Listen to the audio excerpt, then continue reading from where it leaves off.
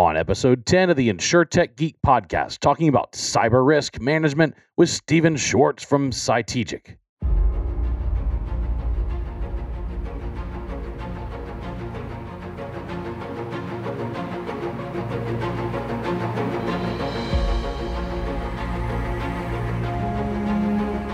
The InsurTech Geek podcast, powered by JB Knowledge, is all about technology that's transforming and disrupting the insurance world. We'll be interviewing guests and doing deep dives with our own research and development team in the technology that we see changing the industry. We're taking you on a journey through insurance tech, so enjoy the ride and geek out.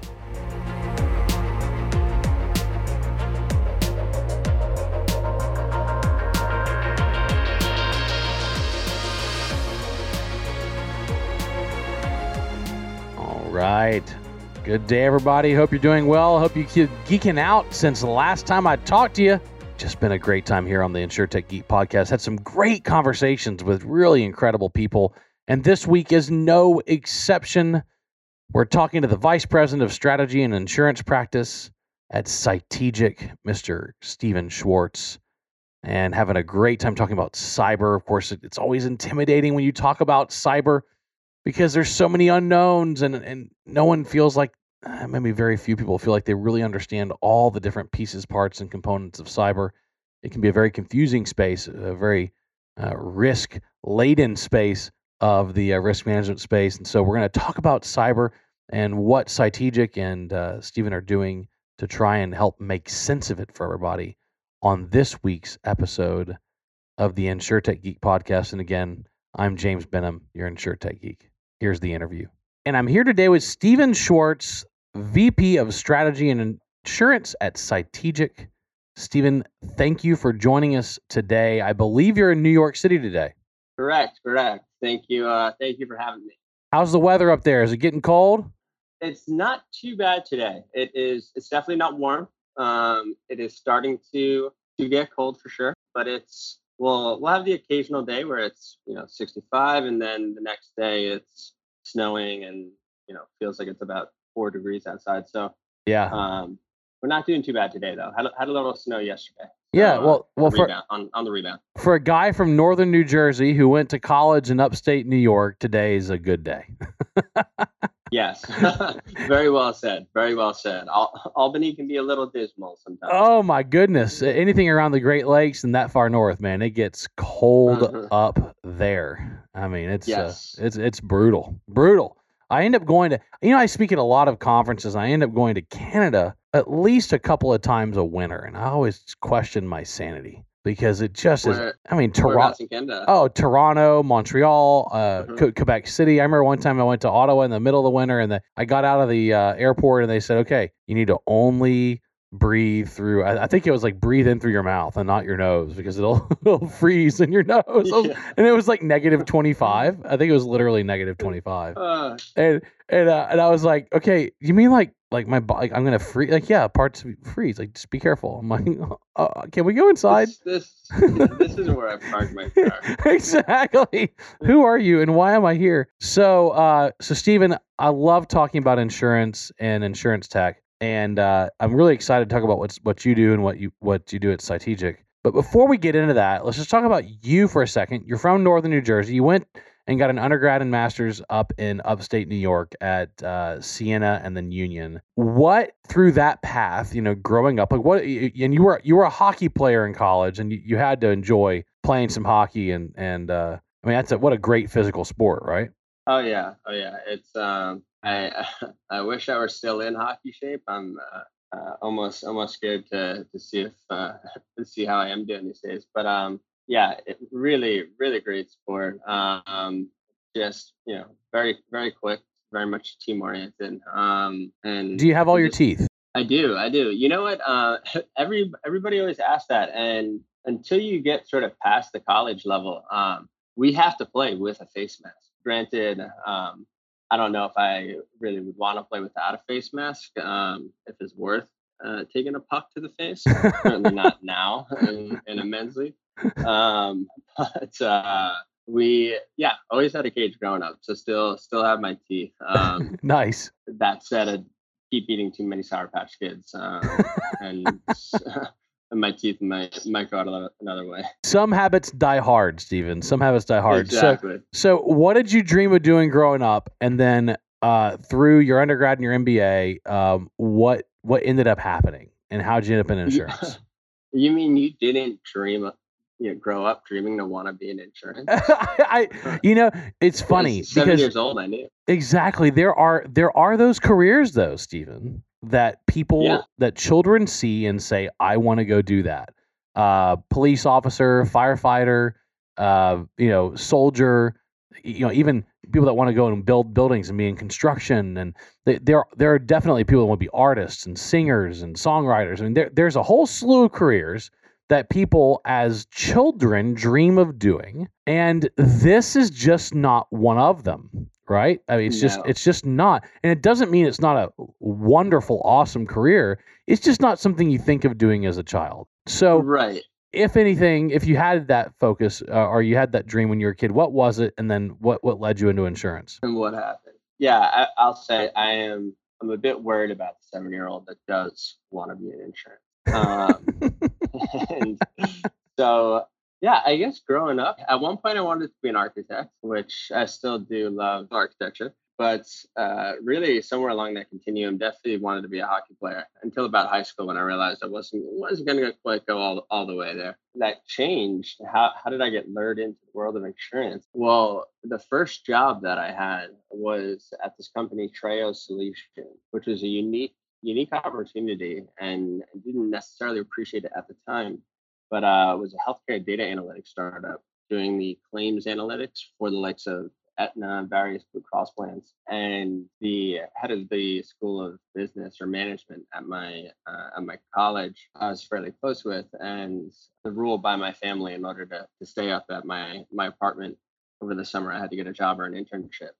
So I reached out to her and emailed her, and she probably, I think, responded within a matter of 3 minutes. Wow. She was just on her laptop. I distinctly remember that. And it was like, hey, yeah, I actually know the CEO of this, this buzzing startup. We have a meeting next week or an interview next week. Turned out the CEO was her husband. So she definitely knew him. Yeah, definitely knew him and was grateful for the introduction, and was a truly great experience. I mean, I stayed there through grad school, and ultimately the firm had I was employee number 20 my junior year, and the firm had a 9-figure exit after 5 years with 180 employees. So really got to be part of it and really see how that tech-driven culture, if you will, culture of openness, and that sort of drives the right degree of alignment and autonomy, really impacts an organization in a positive way, and just how rapidly this company grew and without taking a cent of outside capital. So it was a pretty great experience. And then from there, I had what really sucked me into the world of insurance, which was an interesting opportunity, was with this firm, UIC, United Insurance Consultants. And UIC is, if not it's one of the world's largest independent insurance consulting firms. So our clients were predominantly Fortune 2000 entities or companies paying at least $1 million a year in their annual P&C premiums. And they would retain us on an annual independent basis, so completely free of any commissions or financial incentives from the insurance industry. And they would retain us to manage and negotiate their insurance and risk management programs. So in that capacity, we were managing roughly $2 billion in annual premium across 40 countries. And as you can imagine, we did not get many Christmas cards from the brokerage community. Probably not. Yeah.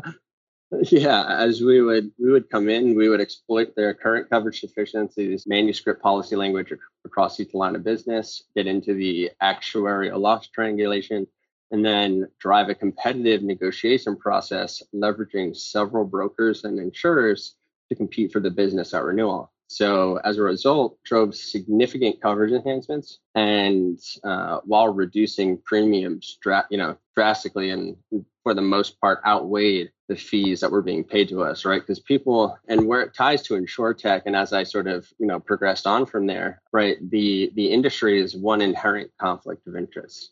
right? The broker wears three hats representing themselves, the client, and the insurance company. Now, I don't believe the broker is going away. At some point, everybody needs their hand held. But certainly, what's interesting and prevailing in the market right now is the conversation about how do we enable, right, the sort of the shift in that mindset from being a purely transactional player to taking more of a strategic advisory role, right? And how can the industry do that? Well, Stephen, the broker dilemma is the same as the realtor dilemma. When you have a buy-side realtor working for you, they are not incentivized to help you drive the purchase price of the house down. It's the most insane thing I've ever, and it drives me crazy. I love the real estate market and play pretty heavily in it. And it drives me nuts. And it's why I handle my own negotiations and I bring a broker in as a necessity, simply because it's required as part of most of these transactions. I'm at the real estate broker, right? That's what I right. And so it drives me nuts there. And in insurance, you're seeing a lot of brokers respond to the huge, at least in my opinion, huge uptick in insurance consultants who are doing exactly what you're talking about by moving to fixed fee arrangements and changing the nature of the services they provide. So the broker, there's a lot of people in the broker community that are responding to this change in customer sentiment by changing their business model. But they as well, in a traditional commission broker relationship, are not aligned with the incentives of their clients. Because if they help their clients save premium and reduce premium, then they actually reduce their own fees. Well, right. And that's a problem, right? Exactly. Exactly. Some of the points we used to talk about with a prospect even is on that conflict of interest. It's not to say, right, definitively, oh, yes, but if you were being paid a commission, right, would you necessarily want the client to go with the $100,000 option or the $80,000 option? Right now, we can't answer that question. It's a subjective question. Right, but definitely something to think about. And further, right, especially if it's a regional broker, and it's not a bash on the brokerage, on brokers. It's just a function of the industry and how we've operated for this is years. It's a byproduct of the business model. This is not about It doesn't mean these people don't have integrity and they're not good professionals. They don't operate in the best interest of their clients. It just means that their compensation is not aligned with It's not aligned with their client's best success. It doesn't mean that they don't do their best job, because I have a lot of friends who are brokers who just really do a phenomenal job. Yeah. Certainly as a buyer of insurance, I have over 200 employees. I buy a lot of insurance. As a buyer, I've had to change brokers a couple times because I had some brokers that really didn't want to work for their commission and really were demonstrating that they weren't aligned with my interest. And then I moved to ones who were, right? So I mean, it just, like any industry, right? There's a lot of industries where the buyer's agent gets a commission. And right. As a general rule of thumb, I believe in the buyer's agent in any type of business transaction being a fixed fee buyer's agent, because that way their success is really aligned with the clients, in that they they want more work from that client in the future. They're going to get paid the same whether they save money or not, so they're going to work hard to save money for their client. Right. So anyway, it seems like a little sidetrack. I'm sorry if I took us down that tangent, but it's an interesting point of contention in the insurance business. Yeah, and it's, people, at the end of the day, people always forget why we have insurance, right? And also the fact that without insurance, the world stops, right? We're not in any of the buildings that we're in right now without insurance. We're not, engaging and working with one another, constructing any of the buildings.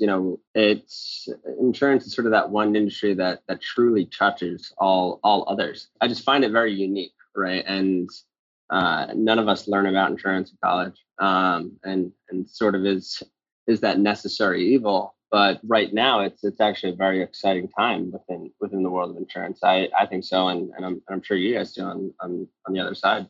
You know why I think it's exciting, Stephen, is that insurance companies are really transforming their clients now. They're saying, hey, let us help you reduce your cost of risk, and let's help you reduce your operational losses. And so you because the insurance company is the carrier who carries the risk is so heavily incentivized to have a financially healthy, stable company that has low losses, they by proxy become the ultimate advisor and consultant and enabler of new technology because it benefits them so much in their loss ratio. Oh, absolutely. It's really amazing. Yeah, a lot of the work that we do within the industry is to drive that particular engagement, right, on the advisory side to try to understand more about our customers, but actually help them, mitigate the risk as it is, to your point, beneficial for our balance sheets, our capital solvency ratios. And at the end of the day, too, there's so many clients who are looking for that advice, right? And they don't know where to turn necessarily, especially in the world of cyber, and cyber security, cyber risk management. They don't know where to go. And they're looking for advice, willing to pay for it. And the opportunity for the insurance industry to really be that pillar or that body that their clients look to for advice and where to go, how to move forward in this complex sort of operating environment is really a huge opportunity that beyond, I think, balancing their managing their balance sheet in terms of the revenue opportunity for them is also quite large. So talk with me about the founding of Cytegic. You joined this year. Who founded it and why? And what is it doing today? Absolutely. So the company was founded in 2012. The founder's name and CEO is Alon Kaplan, and really was founded on trying to solve the very highly challenging task of quantifying cyber risk, right? Putting a dollar sign next to what cyber risk means, whether it's at the individual entity level, the business unit within an enterprise, or within the world of insurance at the portfolio level. Right. And it's something that cyber risk quantification is something that I'm sure you'll see over the next year increasingly become a key and core pillar within cyber risk management. But there's because of really the complexities and in quantifying it, there's been limited advancements, if you will, in the industry, both in insurance and within, the more traditional enterprise industries. And Cytegic has really revolutionized the world of cyber risk quantification and has taken four U.S. patents and about 25 plus man years of R&D to bring a process down that traditionally took 4 weeks to a matter of hours or minutes, depending on the size and degree of granularity. How? Tell us how it works. So when I say we're quantifying cyber risk, if we take a step back for a second, right, it's there's a lot of solutions out there that will tell you, my cyber risk is a 2.5 out of 5 or a 3 out of 5, but I have no idea what that means to my business, right? I don't sort of what's a score without context, right? But if you tell me I'm a 3 out of 5 and next to it, right, that my business is facing a potential, financial loss or impact of, $1.5 million, now I understand, what it does mean in my business and sort of helps to bridge that communication gap between those at the technical level and executives at the board level and making business decisions to really be able to bring that process down to something that's done in real time and is scalable to whether you're the 2-person coffee shop or a multinational bank. There's several components that we really need to analyze. So one of which, right, and when we just think about how we define cyber risk and how we quantify it, right, we need to identify all of the assets within a business, right? So, and when we think of digital and intangible assets, right, intellectual property, your availability to customers and vendors, a lot of assets that people wouldn't traditionally think about, right? Your employee database. And then how do we assign a value, right, to what's the value of my employee database? A lot of people wouldn't know where to really begin in that process. And then we have a set of controls, right, protecting each and every one of those assets. And those controls are fighting off a set of adversaries, a variety of different threat attackers who are using a variety of different threat methods to try to achieve a specific objective, and that's to compromise your confidentiality, your integrity or your availability of your data. To really bring that process down, we have to analyze the global threat landscape, right? Who are those bad actors and what are they doing? And do that in real time. And moreover, unfortunately, those bad actors don't all speak English with a Brooklyn accent like in Men in Black. But are often speaking other languages like Russian, Korean, Chinese.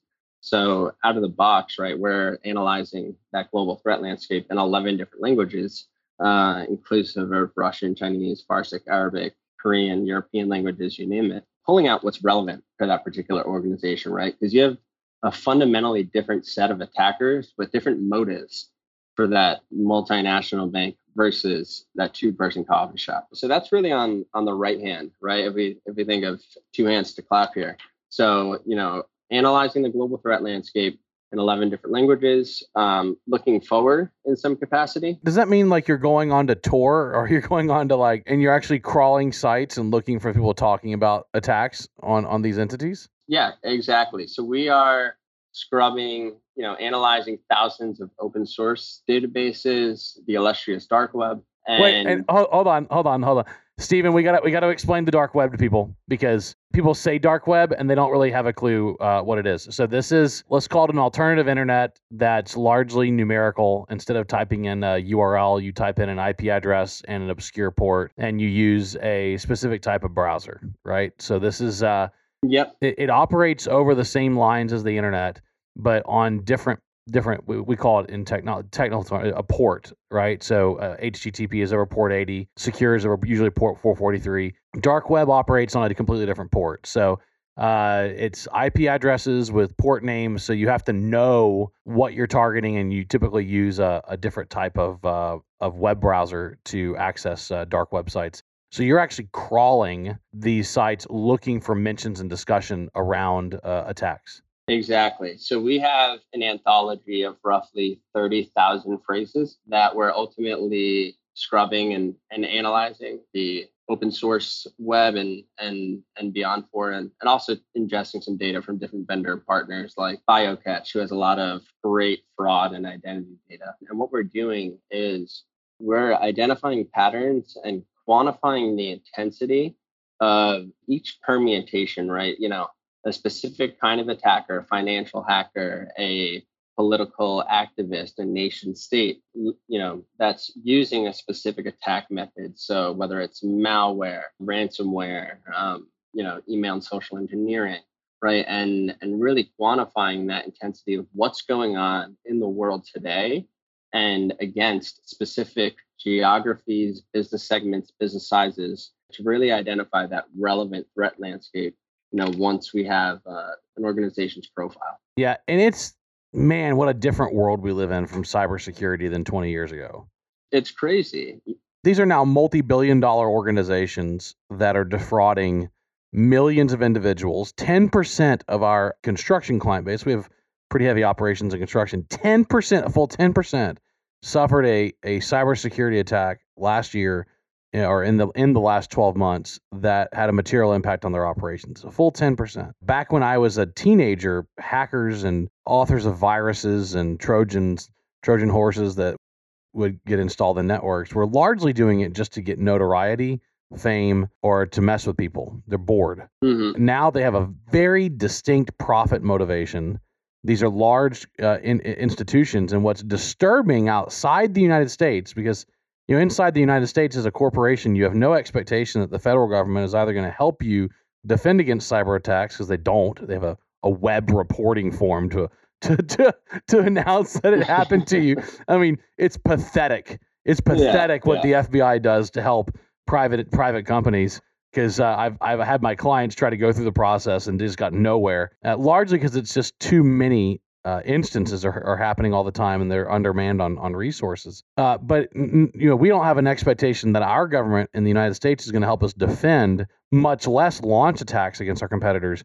But that is not the case in foreign countries. There are many foreign entities where a company in that country would actually have the government's assistance. So you have nation state involvement in corporate cyber theft and cyber attack schemes. because they're taking a cut of the action. Like this is the stuff out of sci-fi movies. Seriously. It's wild. It is wild. When you see an exact example, right? A Chinese telco with backing from the nation state, right? That is just sitting on a corporate network of a British telecom companies, and just analyzing their log files, right? To really identify, right? What were those the root causes of those different problem areas for this specific project that this telco company is working on, so that we can develop, our product without those anomalies, without those blemishes. And it's crazy how much resources is behind this, right? That the gap, I think the statistics saying 2021, it's going to cost us $6 trillion in cybercrime, right? The cybercrime industry, that's bigger than the global drug industry, right? The $6 trillion. Yet our global cybersecurity spending is going to be around $125 billion. That's a huge economic and capability gap, right, between the attack landscape and where we're going to be with respect to protecting our businesses, ourselves, right, against sort of this exponentially growing cyber threat landscape. Yeah, it's really quite incredible. And the level of confusion on what people are supposed to do in the area of insurance around cyber is just unfortunately getting worse, not better, because the threat landscape keeps expanding, right? The number of threats, the number of threats, the frequency of threats, and then the number of tools. These poor CISOs, basically, if you're a chief, a CISO, right? Chief Information Security Officer, for those who are that don't know what CISO stands for. Basically, if you have a breach, you're fired. Like it's yeah, they're in the hot seat right now. Yeah, and you feel bad for them, but at the same time, they know the game when they step into it. If you're a CISO and you have a breach, you're probably going to have to tender your resignation because the board's probably going to demand it. This is a challenging time. It's a challenging job. So I imagine you end up working with quite a few CISOs. Yeah, so quite a few CISOs, and a lot of the work we're doing right now too is really within the insurance industry and working with some of the leading cyber insurers, right? So cyber insurance is the fastest growing line of business within the insurance market. I think last year globally was, $4.5 billion in premium. By 2020, $7.5 billion in premium projected, and, upwards of $20 billion by 2022, 2024-ish. So rapidly growing, and it's a really interesting landscape because it's sort of been this arms race for market share, at least in the US. So you have a lot of carriers who have been pushing out more and more coverage and at cheaper and cheaper premiums, collecting less and less data from their insureds, right? So carriers who will underwrite a given risk on 4 data points: on the size of the company, their revenue, how many records they have, and if they've had a breach in the last 5 years, which is really, really limited when you're trying to understand, a company and manage the most dynamic, interconnected risk in the world. All risk is sort of cyber risk these days, and tied to some cyber or digital dimension. So it's a lot of the work that we're doing right now is working with carriers and reinsurers as really the operating system for their underwriters and their exposure analysts, displacing their traditional paper-based applications. That is 3 to 4 pages and is a checkbox, yes or no. Do you have a firewall, and a variety of other questions, except none of that information is validated, right? We haven't had a validation mechanism to actually understand if what somebody's told us on this application is actually true, right? It's one thing to ask, how much do you like your firewall? It's another to know, is it configured properly? So a glaring issue within the industry, and beyond that, right, there's a huge lack of standardization, both in the underwriting requirements and in the coverage forms.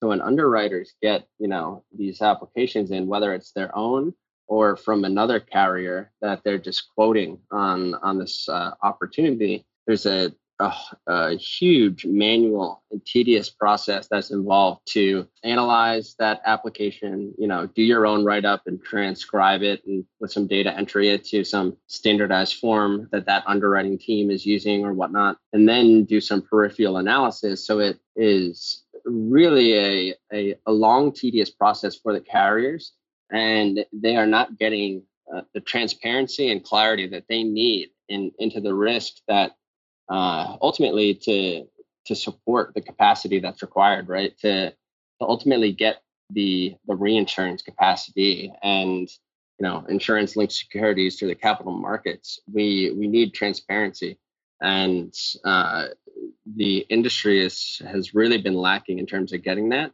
But starting to really wake up, in my opinion, as the market is starting to harden and starting to demand more of their insureds in terms of that data entry, right? So providing a tool that can sort of displace the traditional paper-based application and add value to the insured, right? Telling them how much, what is the real risk that they're facing, right, in terms of dollars, and within that, right, if we automate a prioritized remediation plan, right, so we're ultimately translating everything back to 51 security controls.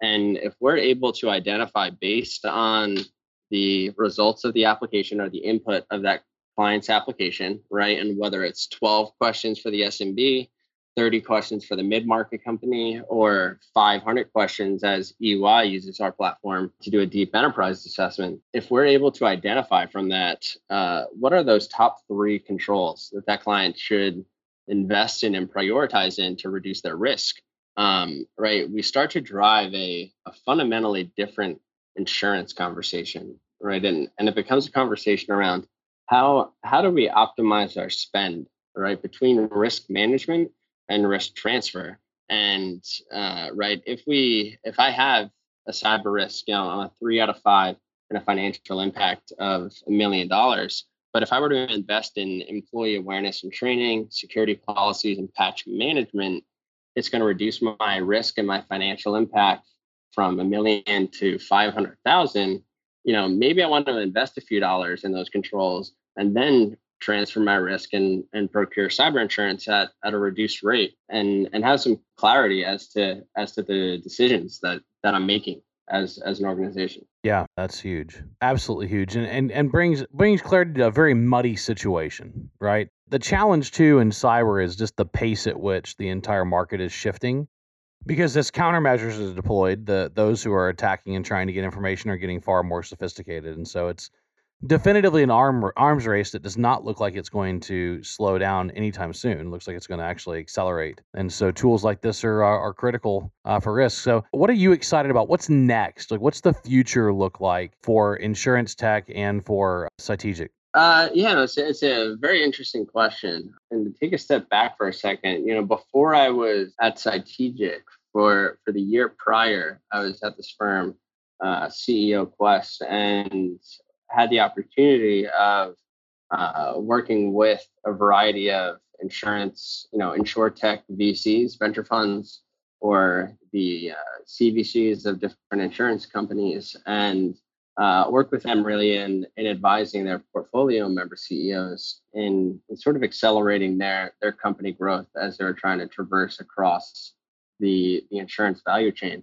And it was very, very interesting experience, and still to date, I'm pretty immersed broadly in the world of insurtech outside of sort of the cyber focus. In my opinion, I think every industry has the word tech after it now. Insurtech, the best one I saw recently was data tech, which I thought was a little much. That's a little repetitive, don't you think? I mean, yeah, like data. Like, yeah.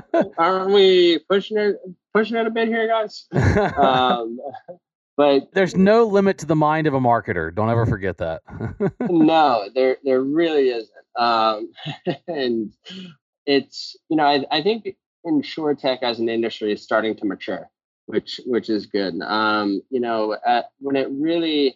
it started, 3, 4 years ago, I would say we were seeing a lot of a lot of micro solutions that weren't addressing macro problems. I think we were getting a lot of brilliant engineers who, were creating products I could never dream of, but who didn't understand the insurance industry, right? And it's one of the most complex industries in the world, but behind the scenes. So without an understanding of the nuances and especially the cultural nuances of the industry, trying to sell technology within it is not an easy ball game, and often question why I do it. I think we're starting to see insurtech as a whole mature, in those solutions, and a lot of the noise weed out, if you will. Curious as to what your thoughts or perspective on that, or on the insurtech market is in your opinion. Sure. Yeah. The funding market for it certainly has beefed up, right? And you have major venture and growth equity funds that are fueled by the insurance companies themselves because they've recognized the threat to disruption. And so they're starting to fund companies that they think might disrupt their own business so that they have a part of this. So they're a participant in the disruption rather than a recipient of it. I've certainly seen that.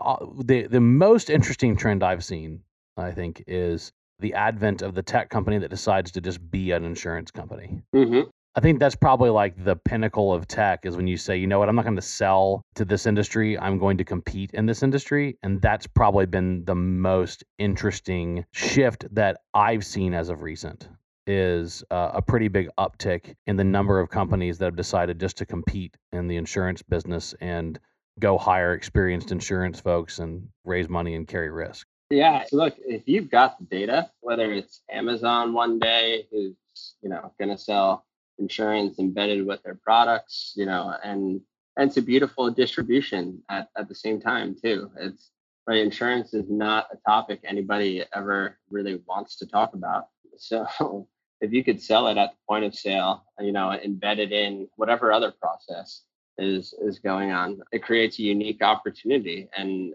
brand new risk capital, right? And even something that we're seeing in the cyber domain, this notion of business or ecosystem resilience, as we all do operate, in ecosystems now, right? Interconnected to our vendors, our clients, suppliers, and have this, network of vendors that spider webs into the vendors of their vendors, so on and so forth. And when we look at the process right now, if you want to work with a major enterprise and certainly, handle some data, you have to go through, right, a lengthy security due diligence questionnaire, which is a blast, as Oh, you guys yeah. know. Exciting. I love them. I do them for my own company. Right. Everybody loves that, 1,000-row Excel questionnaire. And on the other side, managed completely separate from this in our contract, is a requirement for cyber insurance or something at some arbitrary number, right? So if we can reduce the friction of that entire process into much smoother engagement, and like our platform that's used for insurance is also used for major enterprises in managing their third-party vendors. And in that process, and tied, bringing it back to what we were just talking about, embedding the sale of cyber insurance within that process, right? For companies, how companies and vendors engage their major enterprises is such a unique opportunity for those enterprises to be involved in that, and to actually manage that inherent risk from working with that ecosystem, right? To push it down sort of onto them, while as the vendor, right, going through a much simpler, smoother process that actually creates value, right? I'm going to understand more about my risk, have an immediate option to procure the insurance that my contract is mandating me to, and know that it's, adequately aligned with my actual exposure. When we just bring that back to sort of the notion of the embedded sale, right, of the tech company or enterprise taking on or putting out that risk capital that they otherwise were partnering with or trying to sell through, the incumbent insurers, is really a unique opportunity. And whether it's brand new, fresh risk capital, or partnered with with some capital from the alternative markets in some capacity is definitely a fun conversation, and excited to see where it takes us next. Absolutely. That's great. Well, look, I appreciate your points here, and thank you for taking the time to talk with us today on the InsurTech Geek podcast. How do people find out more information about you and your company? Yeah, absolutely. Hey, thank you for having me. This is a lot of fun. So you can visit us online at cytegic.com. It's cytegic.com, and or add myself or the company on LinkedIn. The name is Steven Schwartz again. And we'll see a lot of the events that we're participating in this week, where we have the pleasure to speak at and join at the EY Insurance Executive Forum. So really, really great event. High quality attendees and participants. So pretty excited to join down in New York for that. Sounds great. Well, look, appreciate it. Thanks for your time. Thanks for being on the show, and we'll speak with you soon. Thanks, guys. Really appreciate it, and likewise, look forward to talking soon.